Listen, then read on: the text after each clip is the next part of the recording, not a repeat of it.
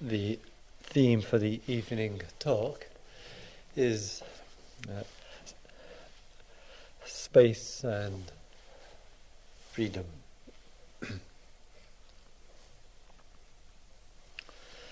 Sometimes when we are travelling, particularly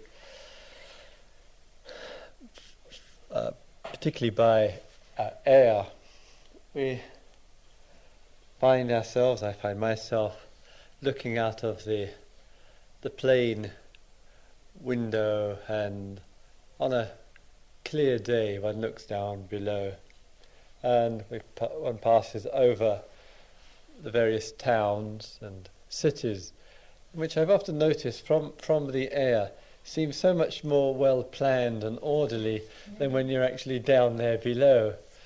And simply when one is flying over towns and villages, and also notices the space between human settlements. And sometimes, particularly I think flying over North America or over Australia, but even in Asia and Europe too, there often seems to me to be a tremendous amount of space down below, far more than what we seem to get the impression of, in spite of 5-6 billion people who now inhabit the earth. And it occurred to me that sometimes the way that we live, and sometimes rather cramped up together, and I just commented to Peggy and Norman that I had made a remark in a piece of writing that sometimes the city life and the congestion of city life, it can appear a little bit like a huge refugee camps of bed-sitters, and all the congestion which is there. And sometimes we have this view, this picture, this image of lack of space and a lot of space. And we notice that not only perhaps at the general level, but also in our day-to-day lives. And we have come, individually, almost as a species as well, to highly prize space, to really have an appreciation and an acknowledgement for having space in our lives. And certainly in the last generation, if not before, there is quite a considerable quest to find space in our lives. And sometimes what we have done, of course, in the need and the wish to find greater space, we have tied it up to economic factors. And I don't want to go into all of that this evening, but we think if I'm going to find space, it means I've got to buy a bigger place with bigger rooms, and that would give me more space, or I have to move out in the country and buy an acre or two. And these thoughts very easily and understandably pass through. But forgetting the external factors for a moment, it's the internal wish, the internal need. And what is noticeable and what does occur, that even when there are the resources, economic resources, and the possibilities of actually finding greater space outwardly, it doesn't mean to say obviously that provides for us greater space inwardly. And we have a tendency, I think, a pattern as human beings to imagine that if we get it right outwardly, if we get what we want in the outer, that somehow that will suffice, and that will replace, if not negate, the absence of space inwardly. So we tend to use the outer as a hope, as a wish, to fulfill inner. And certainly there is a correlation, of course, between inner and outer. And certainly the circumstances which we are surrounded by certainly do affect us there. But if we sometimes have a belief that getting the way we want outwardly is really the provision for the inner, then I think we're on a very difficult track, a very difficult belief structure and system. So there's the wish and the need for space.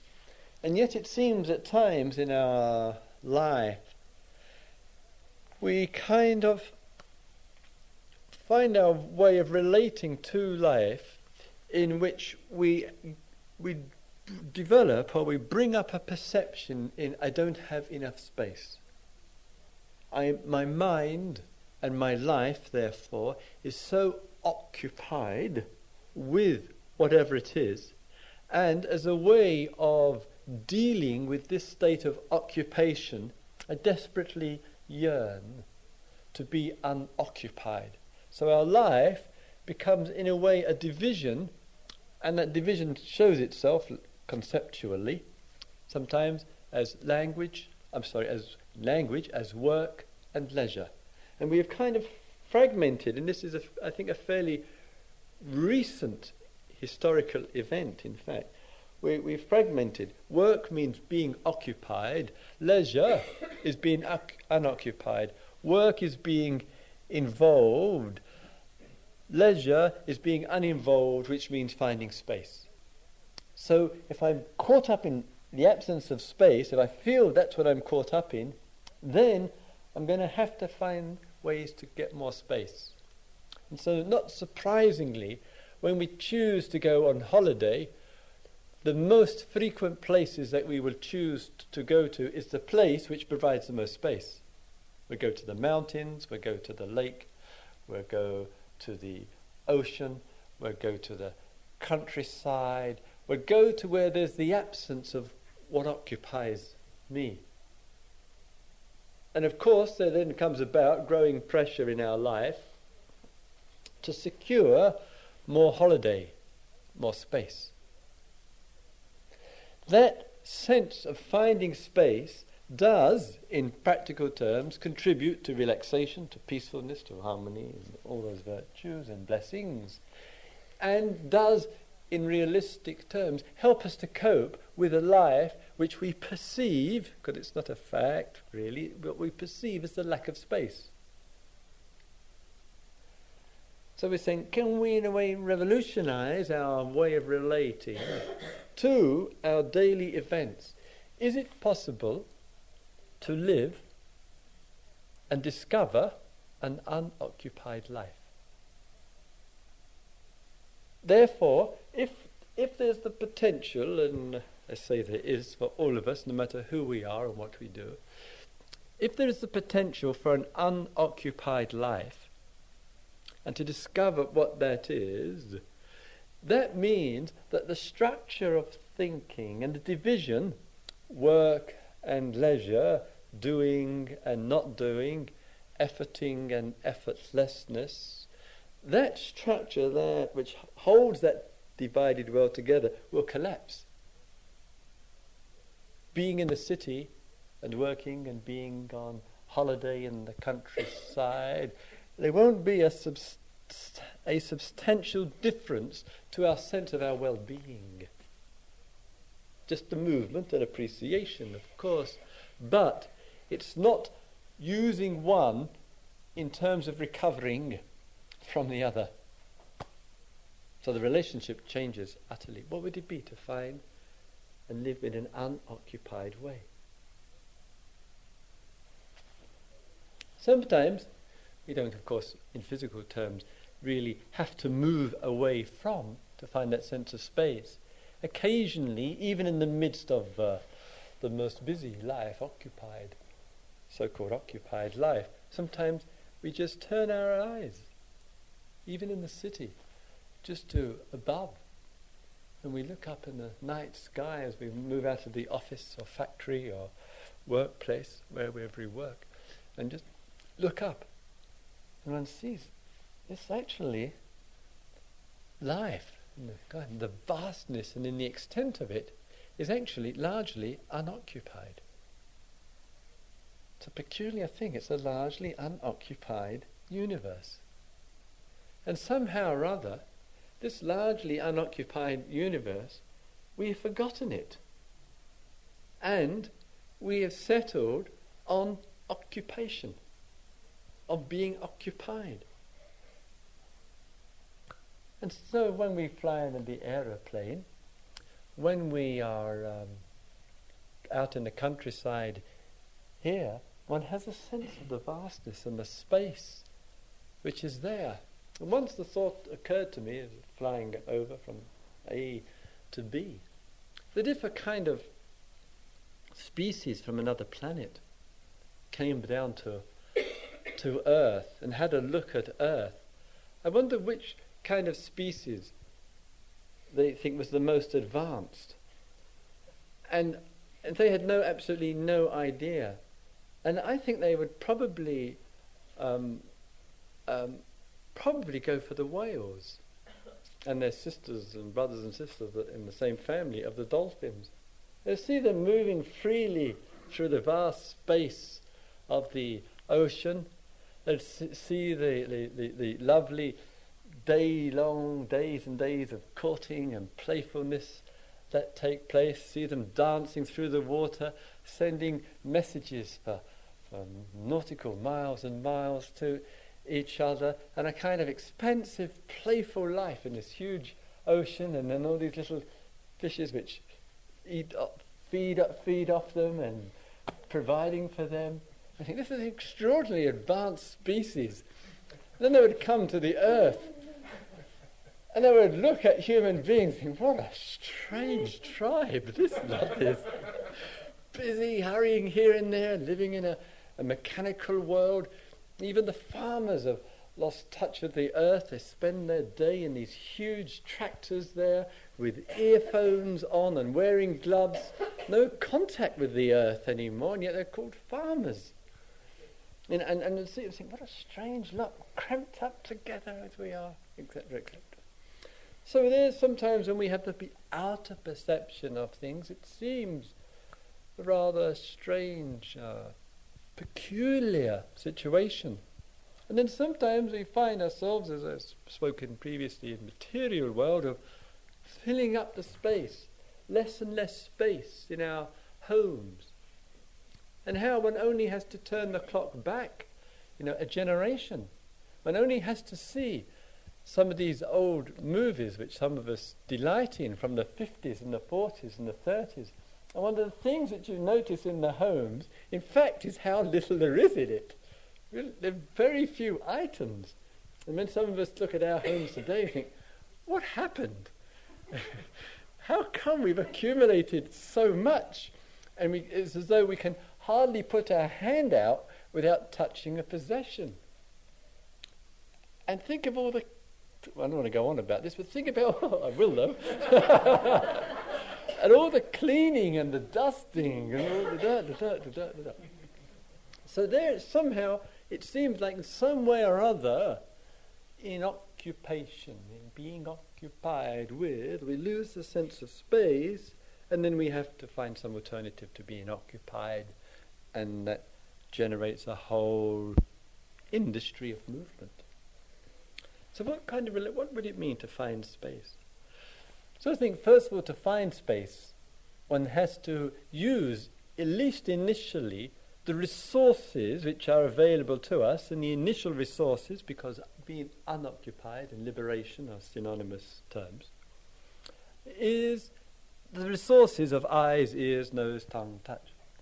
And through our five senses, which provides the world of data, the world of impression and information, which we digest and respond to, that sometimes we are forgetting, we are neglecting with our eyes and our ears to acknowledge what is unoccupied. We can't, as it were, see inwardly. This physical eye, we can't see what is not something. It's like we've got so attracted to something through attraction or aversion, whatever the form, that we can't see what is not something.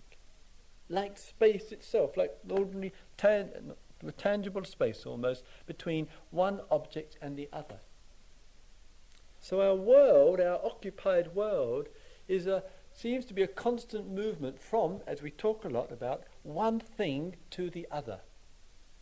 And that thing, one thing to the other, may be an activity through a role.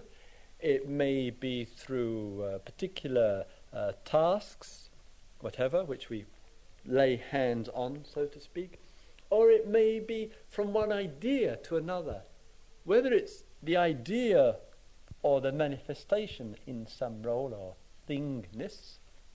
We, as it were, get contracted into that. And we begin to construct out of that this world of things, and consciousness gets filled up with them. Filled up.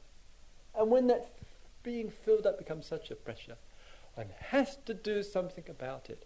One has to do what? One has to attempt to free oneself from being occupied. And we're pushed and pulled as human beings between one and the other. And what we notice where we are working with people, friends, close ones, that the capacity to be unoccupied varies considerably from one person to another. The capacity, the relevant ability of one person. So in a close situation with regard to space, psychological space, and the Buddha, as you've spoken of this psychological space, of finding space, many, many times the word is akasha, this finding of space. He gives many passages in the text which refer to its significance. That one person, we look at somebody that we know who is close to us, and we see she or he seems to be very, very occupied, constantly needing to be occupied. And sometimes with the attraction, with that being occupied, is not because of the thing in itself, but perhaps that attraction is an avoidance to being unoccupied. To be without the mind full of things and issues and ideas, whatever, seems and appears threatening. So some people are in doing in order not to be doing, in order to steer from not doing.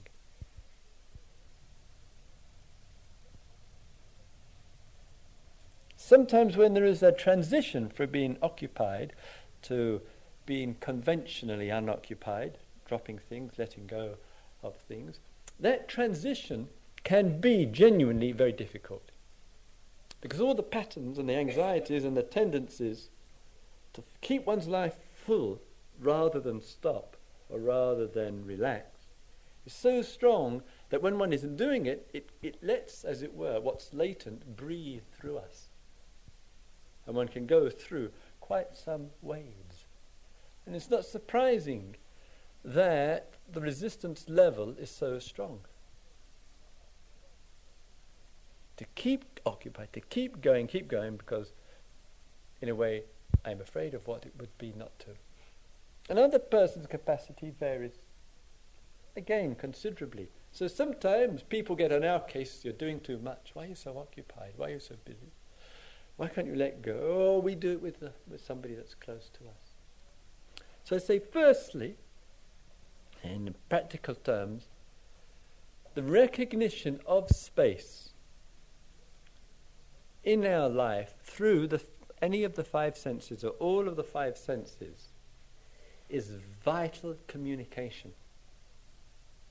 Can we let space, we see the objects, but we see the space, even in a room like this, where there's, whatever there are, 30 of us here this evening, in a room like this, there's still, as we see, plenty of space.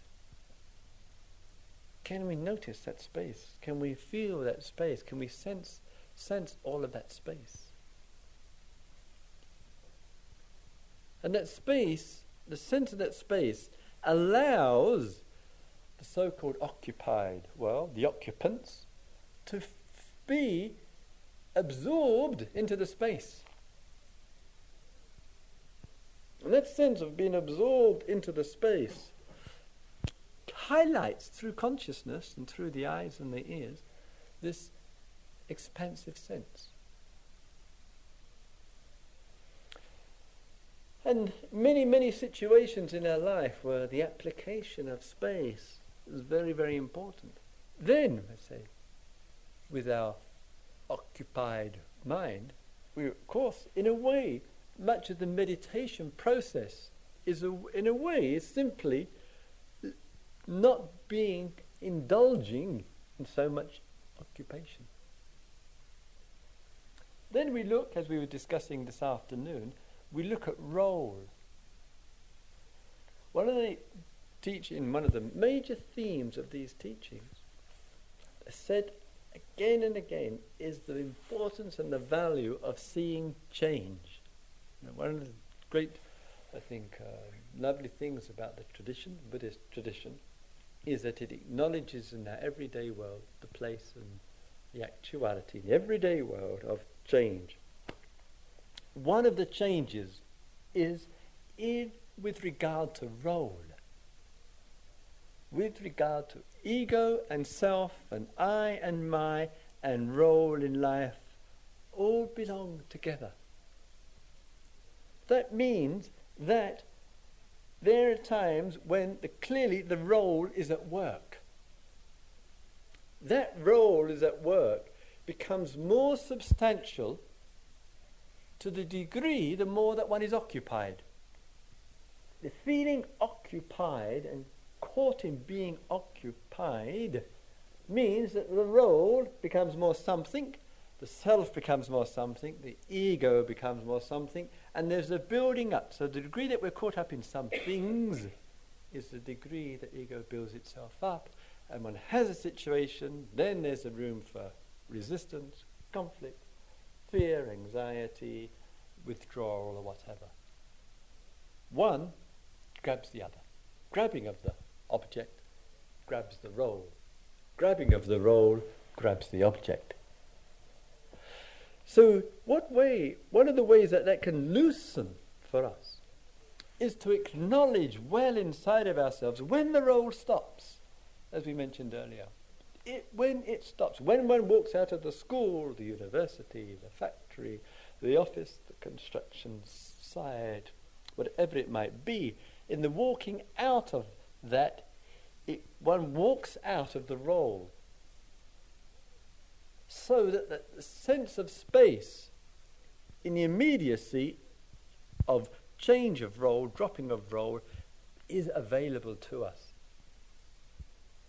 So when that begins to reduce, as it were, the time gap through the continuity of idea, I've got this job, I've got this work, I've got this responsibility, I've got this parenting, now I'm going to have a break from it, now I'm going to go on a retreat, now I'm going to go in the countryside. That's giving an excessive degree of continuity to our role. We can't see the rise and the fall of the role in the day itself. And we're saying, let's bring as much clarity and awareness so that we see the birth and death of roles. And we know when it's arisen, we know when it's at work, and we know when it's not at work, and therefore there is no self when there's no role. And in space can come. There's an availability of the space because one is no role, no self, no occupation.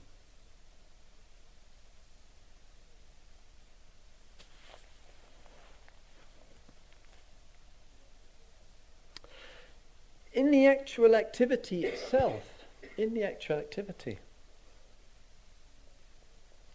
often again we can't see space. We just can't see space.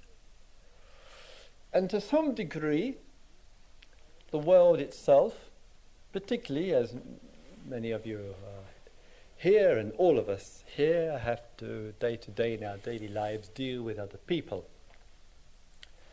The closer we are to other people, meaning the closer they are to us, we are to them, the closer that they matter to us through our roles, it would seem at times the closer we are, might be with our concern and our love and our compassion and our connection, it would seem at times the closer we are, the less space. And when it feels like we're so close, like palm of the hand in front of the eyes, we feel can't see anything, can't see any space because we got so close to this person we love and care for. That's all we can see, and we feel completely occupied by that person's life. So that very easily brings out of us sometimes a rebellion, or if it doesn't bring rebellion, it brings dependency. I can't imagine my life without this person, because the person got so close. So sometimes it brings dependency, sometimes it brings withdrawal. It says something about our inability to perceive space. To see the space, in using the analogy around the hand. In a situation where we are working closely with people come to us, that persons has need from us, normal human needs, from a meeting in the street to a counselling session to giving some teaching in whatever form, to working and cooperating in our roles, whatever it might be. In all of that, the challenge is for us, can I in that see, at least initially, the space around the person?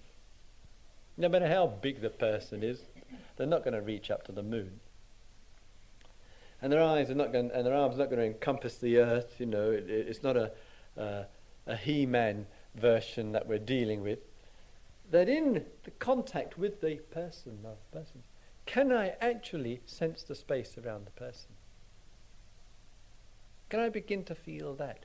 Can I, in the communication, when the person is talking to me, if I'm totally receptive, that means I have actually space from the potency of my conditioning, which occupies the inner space. A space which total listening allows. That means that when I'm actually hearing, not only will I see and acknowledge the space around the person while talking, I'll see the space as much as I see the form. I'll be receptive to it because I'm not holding onto the past and that image in that space. And in the very words which have been communicated, whatever the language, tone, concerned or whatever, I'll know the space of the words. I know that language and communication is, in a way, space taking a formation. Space unfolding in this extraordinary mystery of language. Communication. It's like, what is it? There's a movement, there's something here, and it takes formation which none of us can see, and it generates itself over. There's a certain comprehension of that process in the relationship which takes place, and I'll sense the space that goes with it. With the language communicates the space in a somewhat mysterious, strange way. If that begins, right, look at that interest, that practice, that begin to sense that. Because I'm interested in sensing an unoccupied liberation, an unoccupied way of being. Then my issues about finding space in my life won't have so much significance for me because I'm finding it through the everyday. I'm really taking an interest in that sense of space. I'm really applying it in areas where I think I'm very occupied. And I imagine, and I believe, and I've generated the pattern, like many other people, of being very occupied. And I say, hey, I don't actually have to live and be very occupied. And in fact, the less occupied I am as a human being, whoever that is, the less occupied I am, the more affected I will be. The more capacity I have if I'm not occupied.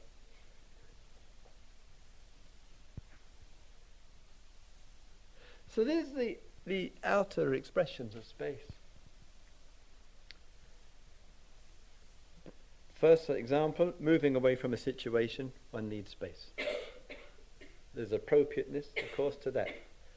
A second expression of finding space is seeing the end of a role in the day, in the time. When that ends, when that contact ends, the role ends. In the dissolution of the role, one sees the death of the role there. There is space. Recognizing that space, the awareness of that space. And going more deeply into it, that interest, can I discover the space when I'm in the role? When I'm actually functioning, can it be unoccupied? Then one takes it even a step further and more subtly. Is not only are we dealing with our world around us, of course, but also we're dealing with what we call our inner world. And in a way, you and I, it's not like there is one world. I long since stopped believing that there is one world, and even the traditions, which has got a peculiar range of ideas, it seems to me, and sometimes odd cosmologies about things, but there's a kind of acknowledgement of the varieties of world which we live in and move in. And some of them are very at home for us, and others are very strange and familiar, and we're moving in and out of these worlds, inwardly, outwardly, and there's no world which we can say, I feel, this is the only real world, this is the authentic world. Who is going to be so brave as to make such a claim? And it's a delight these days that even our scientific friends are coming more and more to the view that they do, of course, have a legitimate perspective on the nature of things, but there's more and more an appreciation that legitimate perspective is coming from a perspective. It's a way of conceiving how things are, and therefore not quite this is the way things are. That kind of shift is extremely liberating for the scientists as well as for us. And similarly with religion, it's had its view, it's got certain legitimate views on life and on the processes of life, and those views once was the truth. Now it's a little bit more cautious. Some are not, of course. We know that they're unshakable in their enthusiasm for their dogma, but sometimes we feel that is a particular view on things. And again, when with ourselves looking at the space outwardly, then we see, what is space inwardly? What is it to be unoccupied? So if to be unoccupied in a spiritual sense, and a liberating, spiritual meaning, liberating sense, one way, of course, is that there is a consciousness which is expansive, which isn't taking up any object, any thing, since a thing doesn't exist by itself, but interrelated, conditioned, supported by everything else. So in the days of the meditations here, we might describe a gradual expansion of the field of awareness to include more and more without grasping it. We began with the breath, from the breath to the body, from the body to the sounds to the mental states, and then, as Norman gave in the instructions this morning, not actually taking up anything in particular, which is another way of saying, in the language this evening, that giving space to everything to occur. Giving space. So sometimes we need to be focused on the particular. If we are, as I said earlier, let's see the space around the particular. Even when we've got the breath coming and going, there's a sense of space around the breath. When we turn to the pain in the knee, pain in the back, there's a certain space around that. When we listen to a sound, the sound comes and goes, and there's a certain space around that. More deep awareness, of course, sees the space right through it. And therefore nothing is as substantial as we think it to be, as we imagine to be, and that deepens our intimacies and our receptivities. But then we ask, what is it with regard to liberation? What is it to be a free human being, a liberated human being, therefore not stuck, not occupied, not caught in things, and therefore the notions of things, including the thing we have about birth and death. In that unoccupiedness, in all those ways I was just speaking, what would it mean? So-called inwardly, so-called because there's no inner really except the way we think. So-called inwardly, what would that be? So sometimes that shows itself in that choiceless awareness which we spoke of. Not moving towards anything. Life is just revealing itself. We feel a harmony and integration with that. Sometimes that comes through one's own development as a human being. Sometimes that comes quite spontaneously. We just, in a meditation, just in the nature, we're just at home in the city looking up at the night sky, just looking, we're experiencing life, and we're completely unoccupied, with no fear, no agitation, no restlessness. And the response to that unoccupied state of being is genuine, heartfelt, unashamed appreciation and joy. Genuine appreciation comes spontaneously, or as they would say in the East, this ananda, this joy, comes effortlessly in an unoccupied state of being, which we love. Sometimes the only reminders we actually get of this is being on holiday, which is a pity, because that might mean 50 weeks a year, no appreciation, 2 weeks a year, a little bit if the kids would only shut up.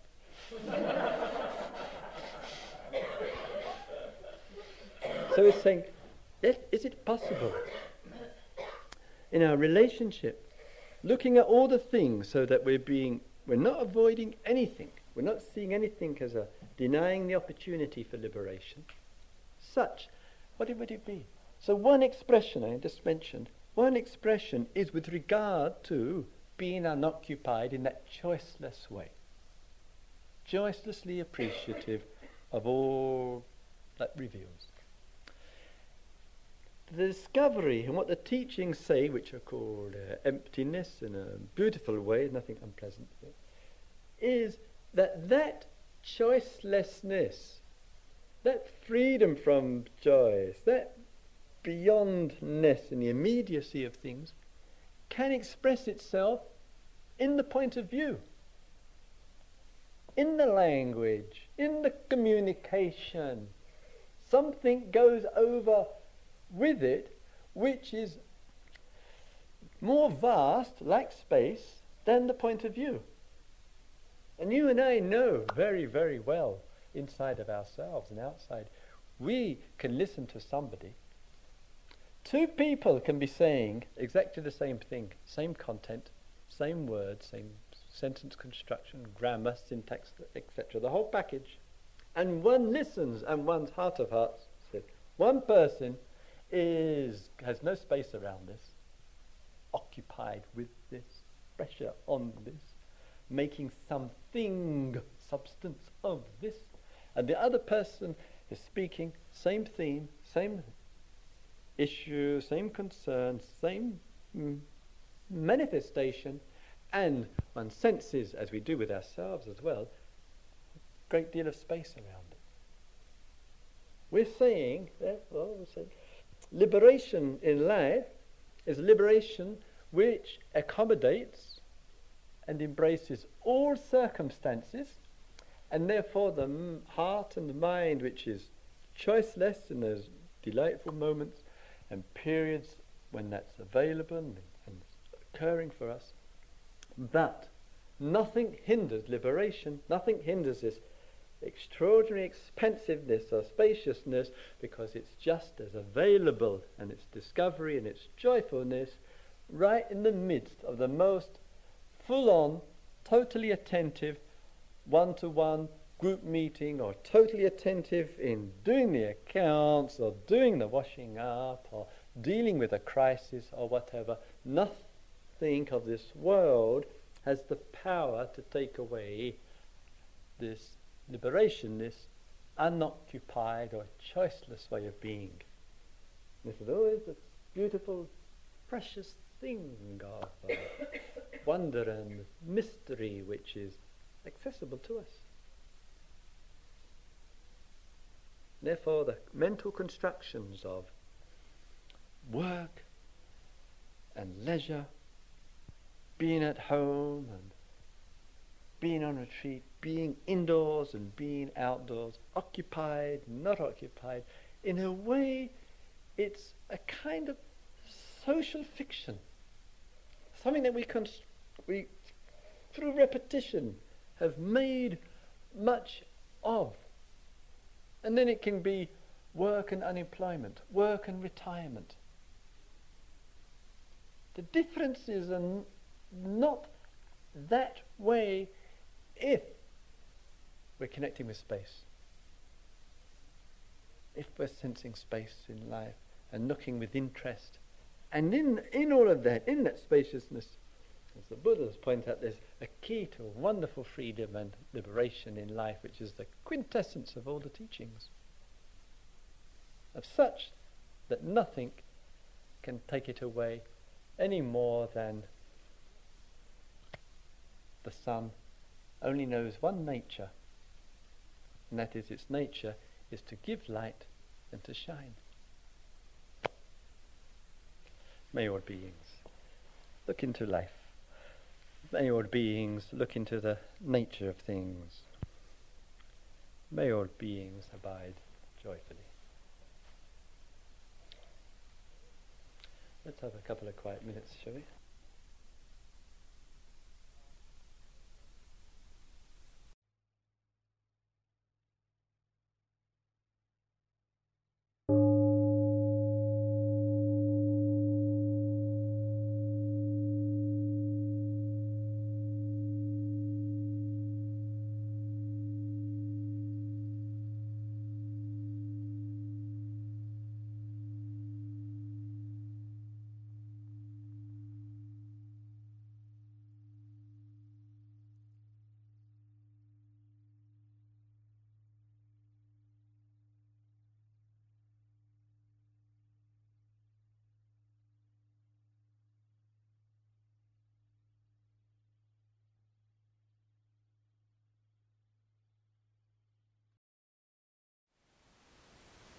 Thank you for listening. To learn how you can support the teachers and Dharma Seed, please visit dharmaseed.org/donate.